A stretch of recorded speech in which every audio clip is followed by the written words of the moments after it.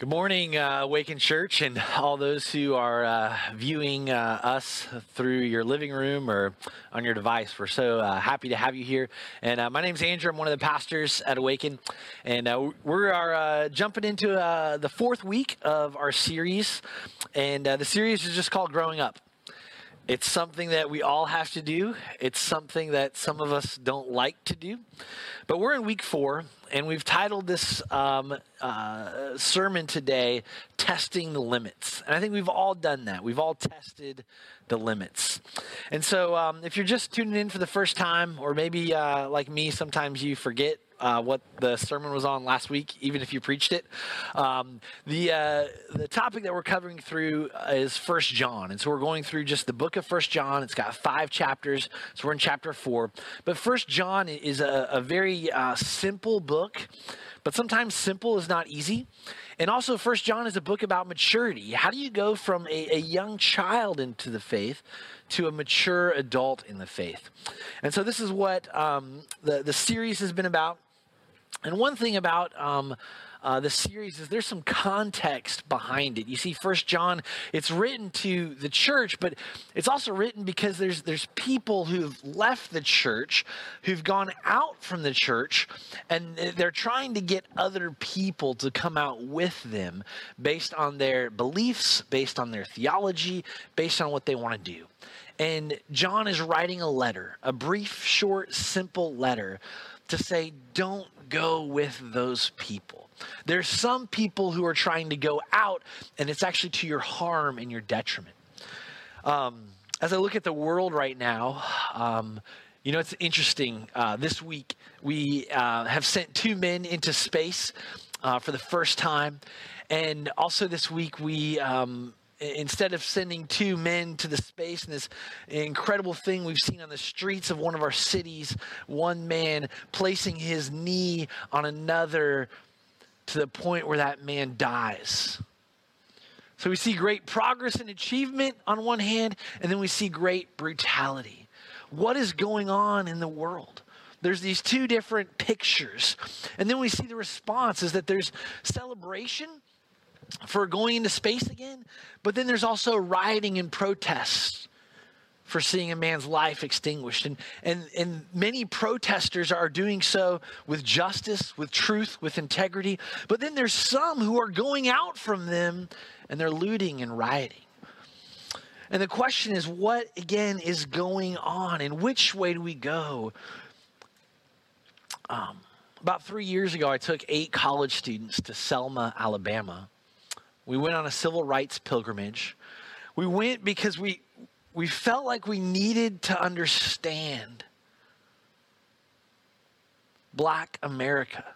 We needed to understand the narrative of the civil rights movement. We needed to sit with truth.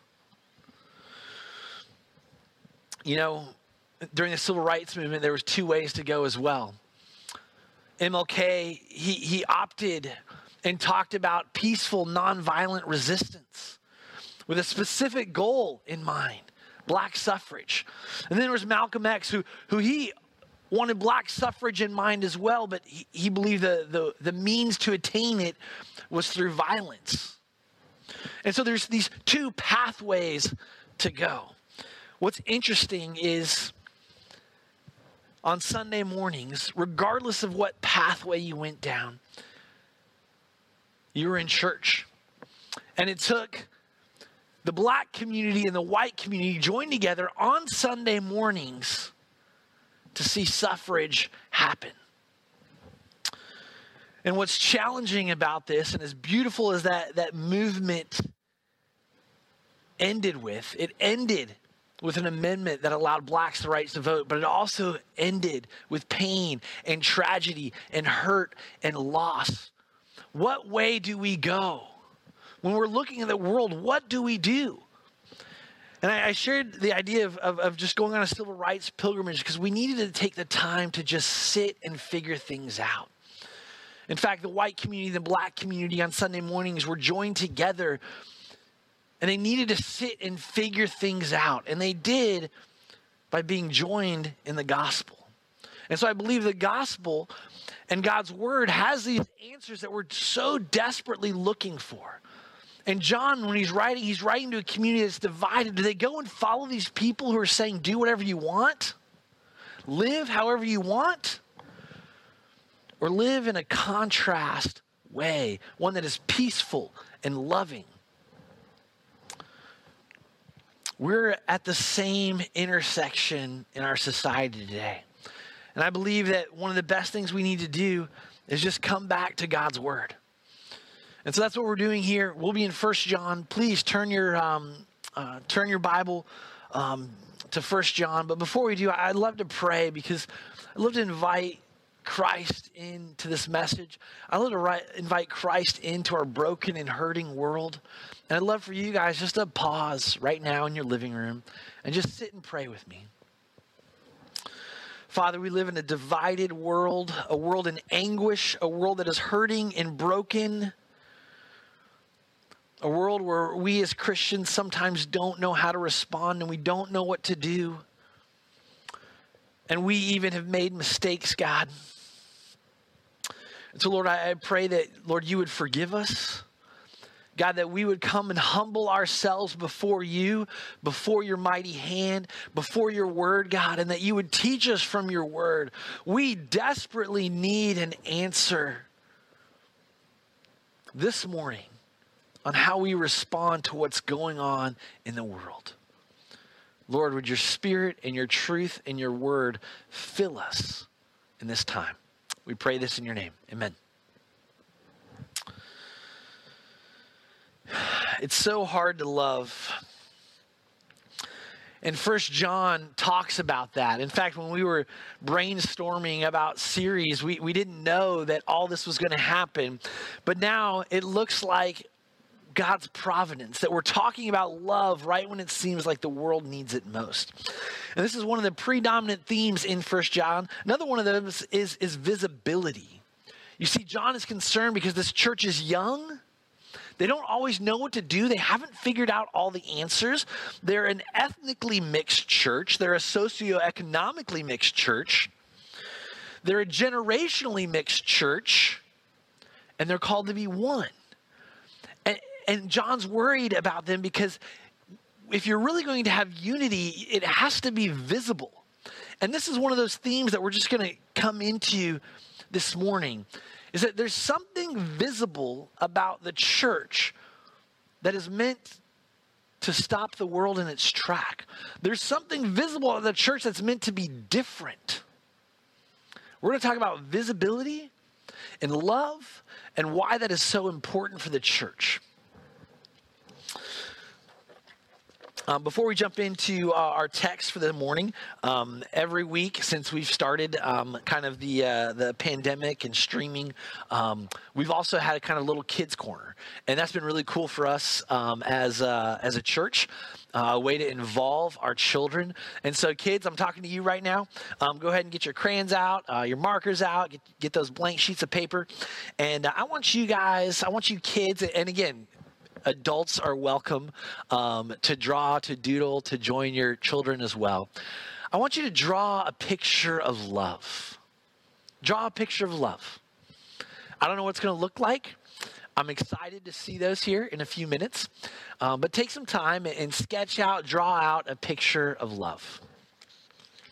When you're done drawing it, parents, please send that to AwakenQA@gmail.com. So draw that picture of love and send it in, and we'll look at a few of those before we close out the service this morning. Let's read from God's word, starting in 1 John, verse 1 of chapter 4. Beloved, do not believe every spirit, but test the spirits to see whether they are from God. For many false prophets have gone out into the world. By this you know the Spirit of God. Every spirit that confesses that Jesus Christ has come in the flesh is from God, and every spirit that does not confess Jesus is not from God. This is the spirit of the Antichrist, which you heard was coming and now is in the world already. Little children, you are from God and have overcome them. For he who is in you is greater than he who is in the world. They are from the world, therefore they speak from the world, and the world listens to them. We are from God. Whoever knows God listens to us. Whoever is not from God does not listen to us. By this we know the spirit of truth and the spirit of error. We're going to stop, and pretty much that's how this morning's going to go. We'll read a few verses, and then we'll unpack them, and then we'll pick up the text again and read a few verses. So that was John 4, 1 through 6. And in order to get the context of that, let's just read the last verse of chapter 3, where we ended off last week, because John left us with a cliffhanger. And he says this: whoever keeps his commandments abides in God and God in him. And by this we know that he abides in us by the Spirit whom he has given us.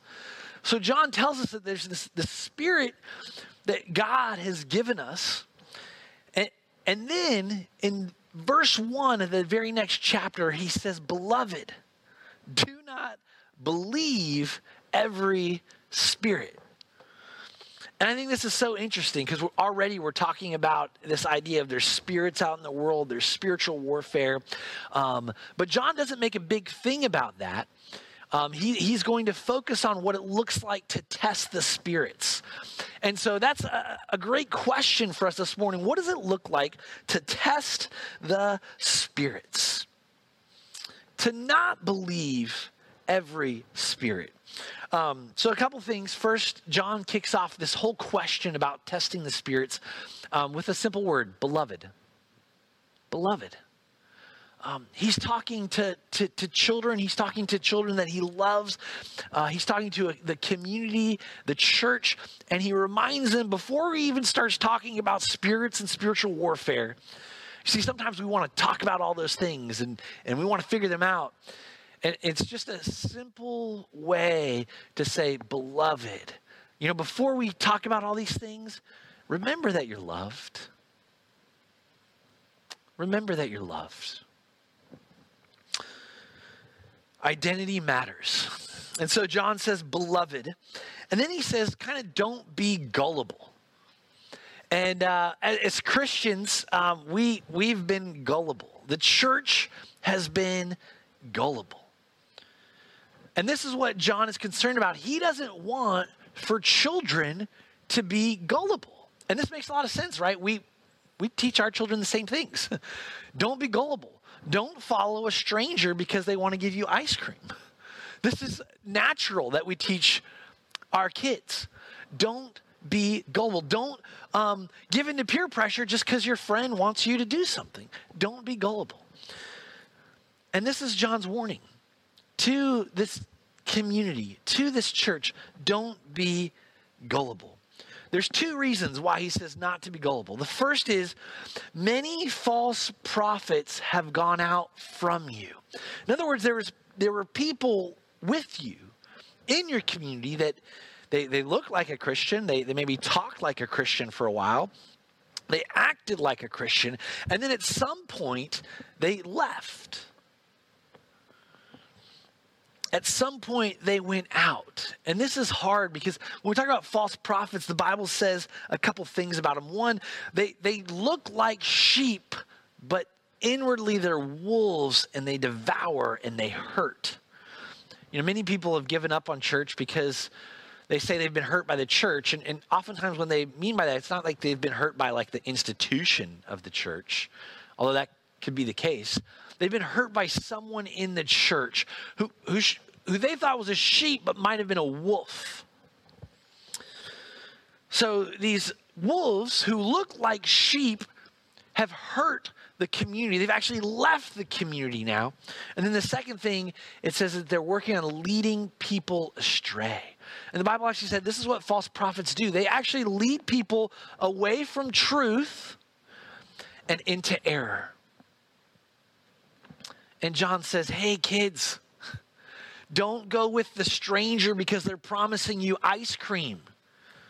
Spiritual ice cream does not come from people. It does not come from people's teachings. Be careful because this is how you know them. You know, these false prophets, they do two things. So we've looked at what they do. They lead people astray and they look like sheep. But they also do two things. They leave community. They leave the church. They've gone out from the church. There's a lot of people that I run across as a pastor, people who may have professed Christ, or even who still profess Christ, but they've left the church and they've opted in for their own spiritual brand of understanding the Bible. Then the second thing is that they leave community, they've come out from the church, and then it says this, that they love the world. They do the things of the world, they have the view of the world, and the world loves them for that. In other words, there's no contrast between what the world does and what they do as professing Christians.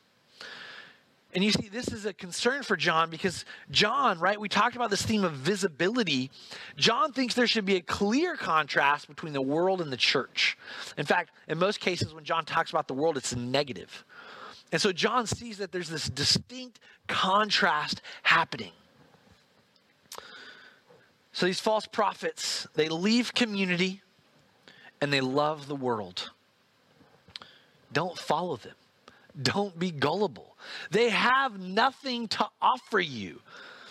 They're going to claim to offer you spiritual ice cream, sugar, but they're not going to sit and have fellowship and a meal. They're not going to have substance with you. And then don't be gullible. The second reason John tells us is don't be gullible. Why? It's because you've already overcome the world. Christ in you, the true spirit, the right spirit, the one that is authentic and good, that spirit has overcome the world. He is in you. He is greater. So how do we test the spirit? This is the test. The right spirit acknowledges Jesus Christ. I'll give that to you one more time. The test for testing the spirits is the right spirit, the Holy Spirit, acknowledges Jesus Christ. So there's a positive test and a negative test that John gives us in this. The positive test that he says is that it acknowledges Jesus in the flesh as coming from God. And the negative test is that the Spirit does not acknowledge Jesus is from God. And so John's kind of speaking to two different audiences. One is the people who, the positive test is those people who acknowledge Jesus is from God. You see, there's many people who didn't believe that Jesus was from God. He was just a great human teacher, prophet, and he was kind of a moral example. And then there was people who simply said that, nope, not from God. Didn't come in the flesh, but he's not even from God. And for these people, it was this idea of, hey, you know, Jesus is just, again, a really cool guy to follow, but he's not divine. He's a great example. And this is the positive and negative test. So what's the big idea? When we talk about this, we have to say, well, what's the big idea? If this positive and negative test about determining the right spirit is acknowledging Jesus Christ is in the flesh, number one, and from God, we have to say this, that the Holy Spirit's primary role is to witness to the truth about Jesus Christ. Again, I'll say it again. The Holy Spirit's primary role is to witness to the truth about Jesus Christ. Yes, the Holy Spirit is there to comfort us. Yes, the Holy Spirit is there to give us spiritual gifts. But that is not his primary role. His primary role is to point to Jesus Christ. There's a phenomenal passage in John 16, 7 through 15. As we turn there real quick, I'm just going to read the last verse or two. But this passage in context reveals what the Holy Spirit's primary role is. And he says, he will glorify me, starting in verse 14, for he will take what is mine and declare it to you. All that the Father has is mine. Therefore I said that he will take what is mine and declare it to you. You see, the Holy Spirit takes what is Christ, takes the witness of Jesus Christ and reveals it and declares it to us. And this is how we separate truth from falsehood when we're dealing with spiritual warfare, when we're dealing with spirits, when we're dealing with the world. What is from Jesus Christ? The Holy Spirit testifies to Jesus. The Holy Spirit does not testify to new revelation. In other words, the Holy Spirit testifies to the Word of God. I was talking to a pastor friend of mine, and he pastors a church that's kind of more on the charismatic Pentecostal side of things. And we were just talking, and sometimes he just shared with me he has, members of his congregation that talk to him about dreams, and I had a thought, and it turned into reality that Trump was going to say this, or this was going to happen in the world, or that was going to happen. And he says, I don't know what to do sometimes because I feel like those things aren't from the Holy Spirit. They're just about someone's experience. And I think that's true. Oftentimes, we can have great spiritual experiences, but are we trying to tell them so that we get the credit? Or are we trying to point to Jesus Christ? The Holy Spirit is always pointing to Jesus Christ. So this is the idea of what it looks like to test the limits, is to know that the Holy Spirit is always about witnessing to the truth of Jesus Christ. Let's keep reading. We're going to do verses 7 through 10. Verses 7 through 10. Beloved, let us love one another, for love is from God. And whatever loves has been born of God and knows God. Anyone who does not love does not know God, because God is love. In this, the love of God was made manifest among us, that God sent his only Son in the world so that we might live through him. In this is love. Not that we have loved God, but that he loved us and sent his Son to be the propitiation for our sins. There's a pretty big word there at the end, propitiation. We'll unpack it. Don't worry. Sometimes that happens. You're reading the Bible and you come across this big word and you're like, I don't know what that means. Maybe it was important. Maybe it's not. So we'll unpack it because it is very important. But we're talking about testing the limits, and John comes back again with this word, beloved. He actually uses the word 6 times in the book. And each time he comes back to it, he's trying to come back to this formational identity. Beloved, beloved. See, he's not willing to let this description of the people of God go away. I think one thing that's tough for us sometimes is the lens in which we view our own faith oftentimes slips and drifts. And John says, no. You're beloved. You're beloved. And I think, again, we're talking about so many people being lonely, so many people being disconnected in this pandemic, so many people being psychologically upset about what's going on. You need to hear this word, beloved. Beloved, you're beloved. John says it again and again and again. It means something. It's God speaking to your heart, reminding you that you're his kid, and that you might have made a mistake, and you might have messed up, but you're still loved. And I think you need to hear that. My wife and I tell our kids that all the time, that we love them. That we love them. We tell it to them multiple times a day. It's because we do. It's who they are. They're our kids and we love them. So then he talks about God is love. And this is a weird statement. Only because I think a lot of times people will say, well, what is God like? Or who is God? And many people will say God is love. It's kind of this, hey, let's talk about God. God is love. And John right now he's not trying to be philosophical here. He's not trying to lay out necessarily this idea of love unconnected with anything else. See, when John says God is love, he's talking about something very specific. And I think we need to know that, because oftentimes we'll just say, oh, well, what is God like? God's love. Like that ends all the questions. And it's like, well, how is God love? If someone was asking my spouse what I was like, and my wife Stephanie just said, oh, Andrew's love. He's love. You'd be like, oh, well, how is he love? What makes him just love? I don't get it. And John makes sure that he gives two reasons. And these two reasons we'll jump to, but the first thing that he does before jumping to those reasons is that God is love is not who God is, though that is true, but it is what he has done. God is love because of what he has done, expressed historically in sending his one and only son. And some of your Bible translations might read his only begotten son, but it's more important to just stick with the direct translation and say his one and only son.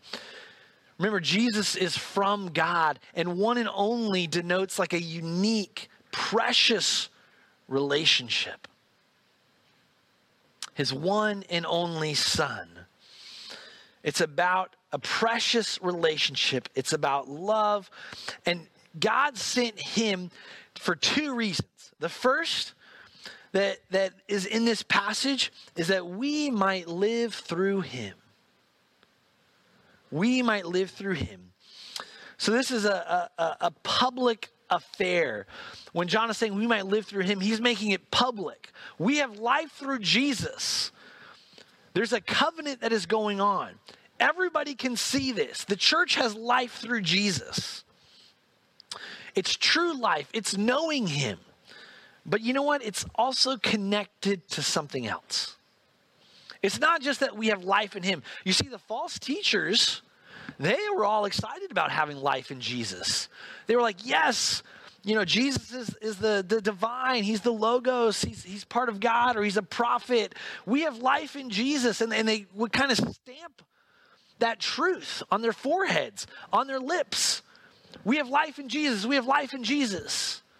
And they wouldn't connect it to the second thing that John says. And John says, you see, we have life in Jesus because Jesus was sent. And this is that big word we talked about, propitiation. And in short, it means as a sacrifice and as an atonement for sin. You see, what's going on here is this Greek word that's used. It's only used twice in the New Testament. It's used 6 times in the Old Testament Septuagint. And it means this propitiation word, this big churchy Christianese word. It means this: Jesus atoned for your sins, which means he removed your guilt. But he also was a sacrifice, which means he took your place. And so any sin that you might have, you see, Jesus took your place for that on the cross. And he also removed your guilt. Because you were under the wrath of God, but Jesus stepped in and took that away. See, you are guilty. You will be judged, but there's one person that made it right. That's what we talked about in John 16 earlier. We looked at what the Holy Spirit does. He points to the witness of Jesus Christ. Let's keep reading. Starting in verse 11, again, we come across that word beloved. But let's read. Beloved, if God so loved us, we also ought to love one another. No one has ever seen God. If we love one another, God abides in us, and his love is perfected in us. By this we know that we abide in him, and he in us, because he has given us of his Spirit. And we have seen and testify that the Father has sent his Son to be the Savior of the world. Whoever confesses that Jesus is the Son of God, God abides in him, and he in God. So we've come to know and to believe the love that God has for us. God is love, and whoever abides in love abides in God, and God abides in him. Again, beloved, beloved, beloved. God did all this. He sent his one unique, only precious Son. So we could have life through him, so he could sacrifice and atone for our sins. He did all of that. It says, is that we ought to love one another. Again, what are we talking about kind of big picture. We're talking about visibility of this Christian church, of this small, young community. And John says, hey, the visibility that the outside world should see is you guys are just in love with one another. You guys love one another. And I think this is important. And again, if you're taking notes, this is something to key in. You see, John says, again, no one's seen God except for the Son. And here's the reality. The invisibility of God is seen in the visibility of the love of Christians. I'll say it again. The invisibility of God is seen in the visibility of the love of Christians, or the church community, or of what even John calls us, the beloved. Again, write it down. The invisibility of God is seen in the visibility of our love for one another. How do people see an invisible God? They see us loving one another.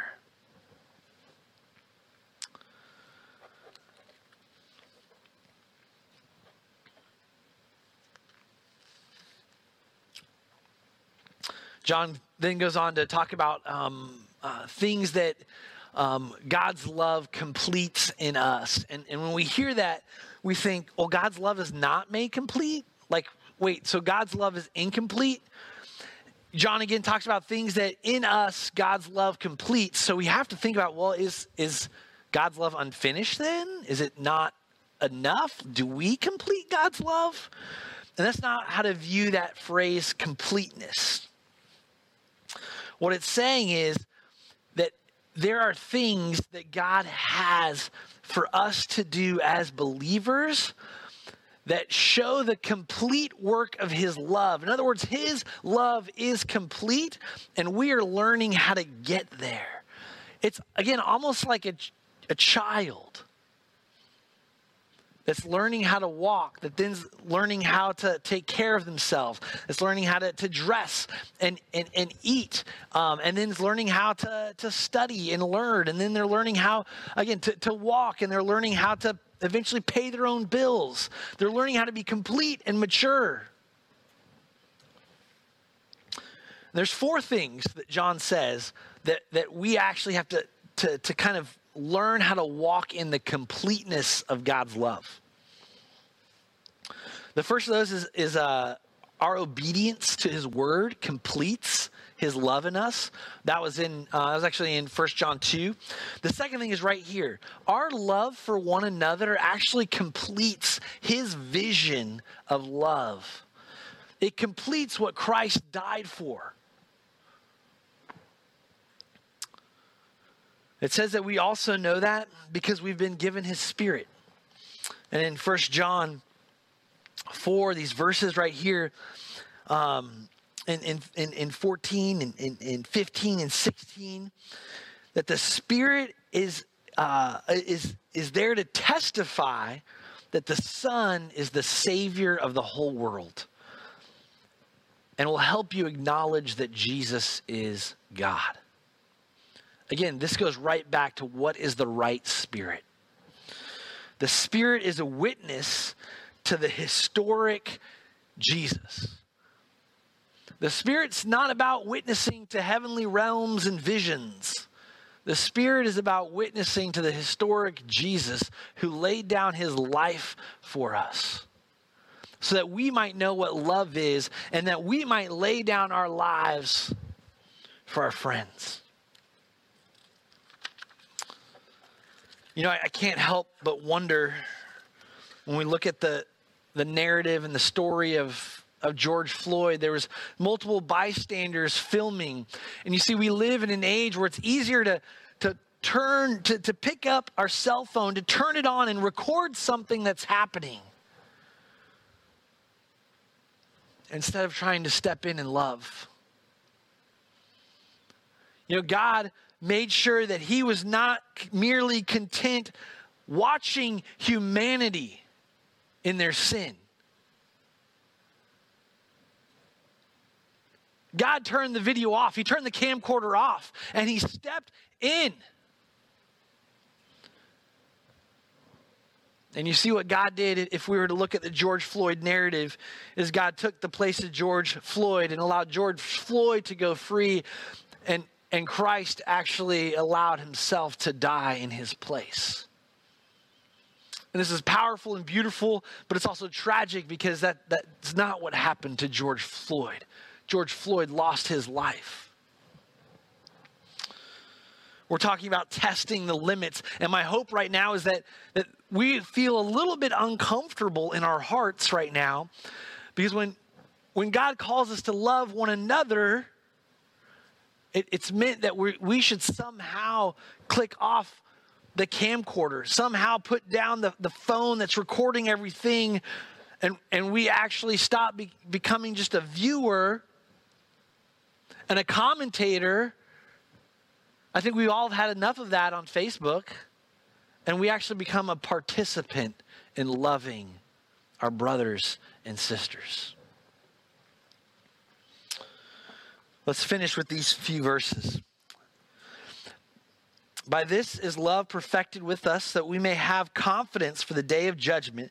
Because as he is, so also are we in the world. There is no fear in love, but perfect love casts out fear. For fear has to do with punishment, and whoever fears has not been perfected in love.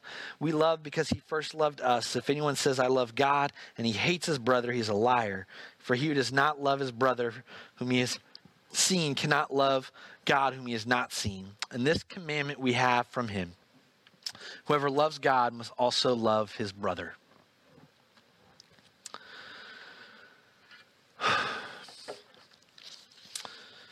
So earlier we mentioned that John uses that phrase, complete four things. We looked at the first two. The second two are really important if we're to understand what love is. The third thing is in verse 17. That you see God's love is completed in us when we are confident in the day of judgment. That we're confident in the day of judgment that we're going to be found as Christ is. That we're going to be found clean, made whole, forgiven. Because we have life in him and because he has paid for our sins. God's love being completed in us makes us confident when he comes back. It doesn't make us scared. In fact, this is the fourth thing. In verse 18, that we don't have fear. That perfect love has cast out that fear. And if you're following along, you might be thinking, wait a second, aren't we supposed to fear God? I mean, I thought the Bible was like, you know, that kind of balance. You fear God and you love God, like they're tied hand in hand. And I think, again, it's important that this word right here is not talking about like a fear in terms of a reverence or a worship of God, because the Bible talks about that often as an appropriate way to fear God. No, the word right there talks about punishment, that we don't need to fear a punishment. The same word is used once in the New Testament. It's used in Matthew 25, verse 46. And it says this: and these will go away into eternal punishment, but the righteous to eternal life.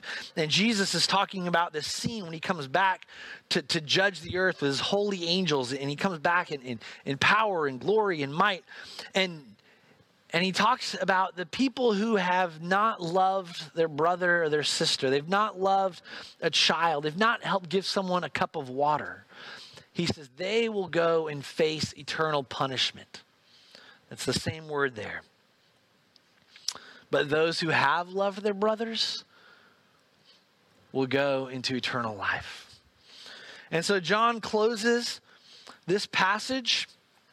He closes this passage with something very simple. He closes it with logic. Many say that the Bible's not logical. Well, John makes a really simple argument at the end. It's a very logical, philosophical argument. And he says this. He says, if anyone says, I love God and hates his brother, he's a liar. For he who does not love his brother whom he has seen cannot love God whom he has not seen. It's an argument from the lesser to the greater. If you say you love God, but you hate your brother, you actually don't love God. It's a logical argument, and then John roots it into a command. The very last verse is he actually goes back And he talks about all the times that Christ has commanded the disciples to love one another. You see, it's not just a logical argument. It's rooted into the command of Jesus Christ to love one another. And if we love one another, we know that God's Spirit, the right Spirit, the Holy Spirit lives in us. So if you have any pictures, if your kids drew anything, send it in, awakenqa@gmail.com. We'd love to take a look at those in a few minutes. So now's your time, kids. Let your parents take that picture and send it in. Closing thought. We shared the big idea that the Holy Spirit's primary role is to witness to the truth about Jesus Christ. And that the Holy Spirit is the right Spirit. And what he's witnessing to about is two things. That Jesus Christ, and the greatest truth of Jesus Christ, was his love for God and his love for us. This is all about that big theme that we talked about, visibility. God did not hide what he did in the corner of the world. Rather, God made visible his love for us in Christ Jesus, who came and died for us to remove the guilt of sin and to be the sacrifice of sin so that we might have life in him. And if we believe that Jesus came from the flesh and came from God, and we confess that, then his Spirit, the Holy Spirit who's witnessing to us the whole time, will come and abide in our hearts. And how we know that that Spirit is really abiding in our hearts is that we go out and do the same for our brothers and sisters. That we love them just as Christ loved us. It's not just a philosophical argument. It's not a works-based righteousness. It's the very command of Jesus Christ. Love one another. This is all about visibility. I wanted to share a last story with you. This week, my son Corbin, my 5-year-old, he was playing on the front porch, and I don't know what happened, but my wife's mug that has her coffee in it, he knocked it over and it fell to the porch and it broke. It shattered. So a couple things. If you know my wife and me, we are somewhat addicted to coffee. We need coffee. It helps us love in the morning, especially our children. And this mug, though, it wasn't just any mug. It was a special mug. It was a mug that I got Stephanie for Mother's Day a few years ago. Kind of just basically that mom is the queen of the house. Again, it's just a special mug. We do that from time to time. I'll give her just special coffee mugs. She'll give me special coffee mugs because we're addicted to coffee. And we love one another. But Corbin, it was an accident. And he broke this mug and it shattered, and you have that moment where he looks up, and he knows he's done something wrong. He knows it's an accident, or he did it on purpose. Again, Corbin's our middle child. Sometimes he destroys things on purpose. Yeah. And immediately he just ran. And my wife told me this story, and she was like, I didn't know where he was going. I figured he was embarrassed or ashamed. But this is what touched her heart so deeply, is that he came back like 30 seconds later, and he came back with a broom. And he started to sweep up the coffee mug. You see, Corbin, in his 5-year-old heart, he knew that something wrong had happened, something was broken, and he needed to make amends. He needed to try to sweep things up. And as many of you know, having a 5-year-old sweep up broken ceramic probably isn't the best idea. My wife stepped in. She swept it up. But we were both just touched that Corbin understood that he needed to make things right, to love, to find a way to fix things, but that he couldn't really do it fully. And I think this is where we're at, is we might know that something's broken or wrong in the world. And there's a lot of people out there that says, hey, just go out and get a new mug. Don't worry about it. But love says, I'm going to get the broom and I'm going to try to make this right, and I'm going to spend time in relationship and love to fix this. That's what Jesus Christ has done for us. And might I encourage you that that's what you need to do as well. I truly believe that one of the only spirits, in fact, the only spirit, the Holy Spirit, the right spirit, it is the only thing capable of making a grown adult apologize and ask for forgiveness, to say that they were wrong, and to seek unity and love. It's only the Holy Spirit. And I would encourage us to be men and women of the Holy Spirit who love one another and trust that Jesus Christ has repaired things with God the Father, that he's come in the flesh, that he's come to atone for our sins, that he's come to love us, and that we confess that. And when we confess that, we enter into that beautiful adoption process where we're called beloved. Beloved, will you pray with me?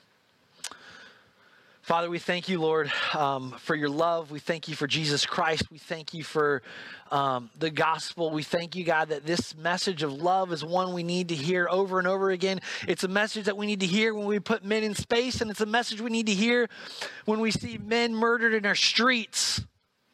The message of love needs to reach us, God, and I thank you that you showed us via example by sending your Son to die for us.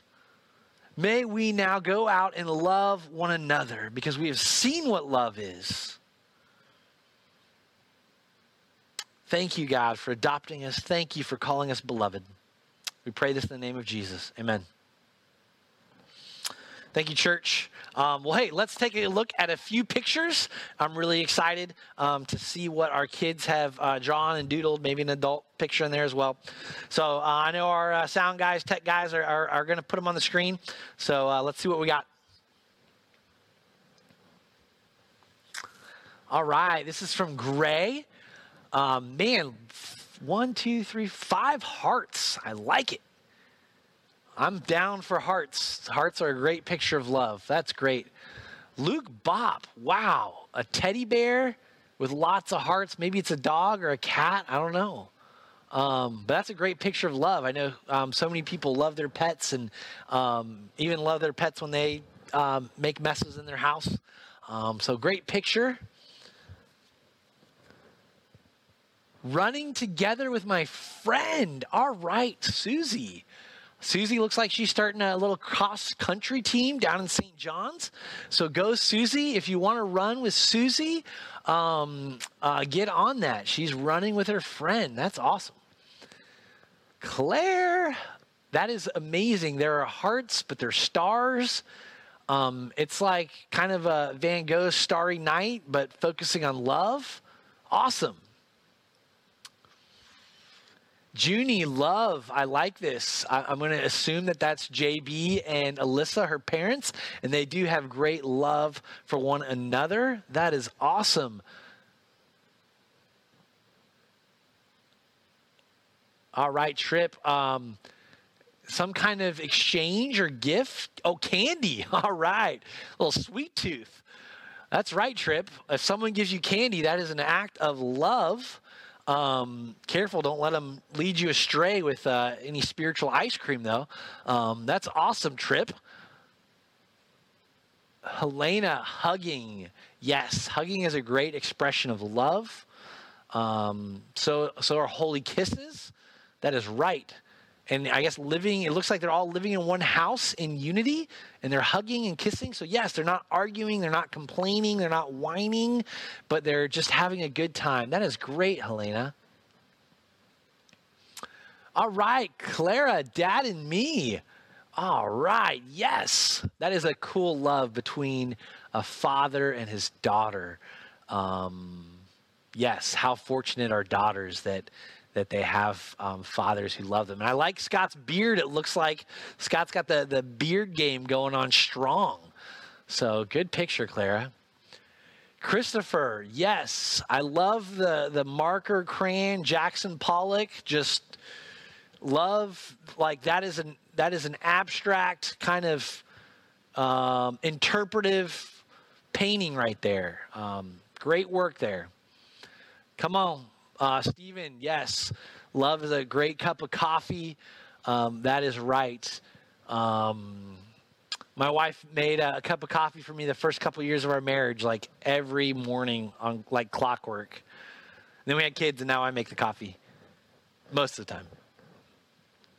Wyatt, choose love. You know, Wyatt, I think that is really good because sometimes our hearts don't want to choose love. Sometimes our hearts want to choose being mean or angry or nasty, but I love how you really captured 1 John 4. It's about choosing love just like Christ chose love for us. Wyatt, you're a budding theologian. God loves you and me. Amen, Jocelyn. You know, Jocelyn, that'll preach every Sunday. That is amazing, and you're absolutely right. And I love your three crosses because, you know, one of the men on the cross believed in Jesus' love, and the other man on the cross didn't accept Jesus' love, but Jesus still died nevertheless. So that's a great picture, Jocelyn. All right. Wow, this is like a comic book strip. This is amazing. So Caitlin, saying nice things, that's good. Not just saying nice things, but saying nice things to me.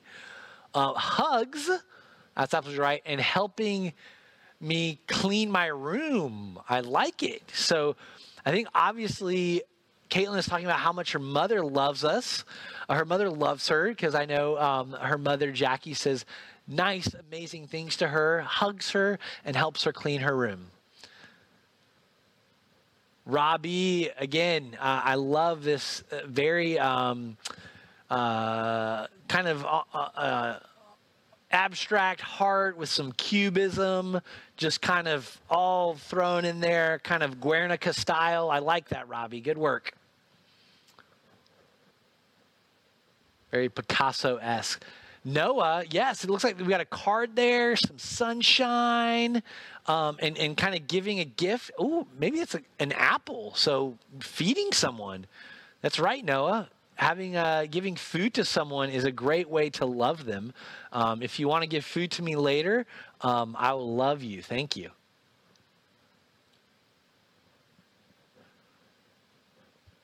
And I think that's it.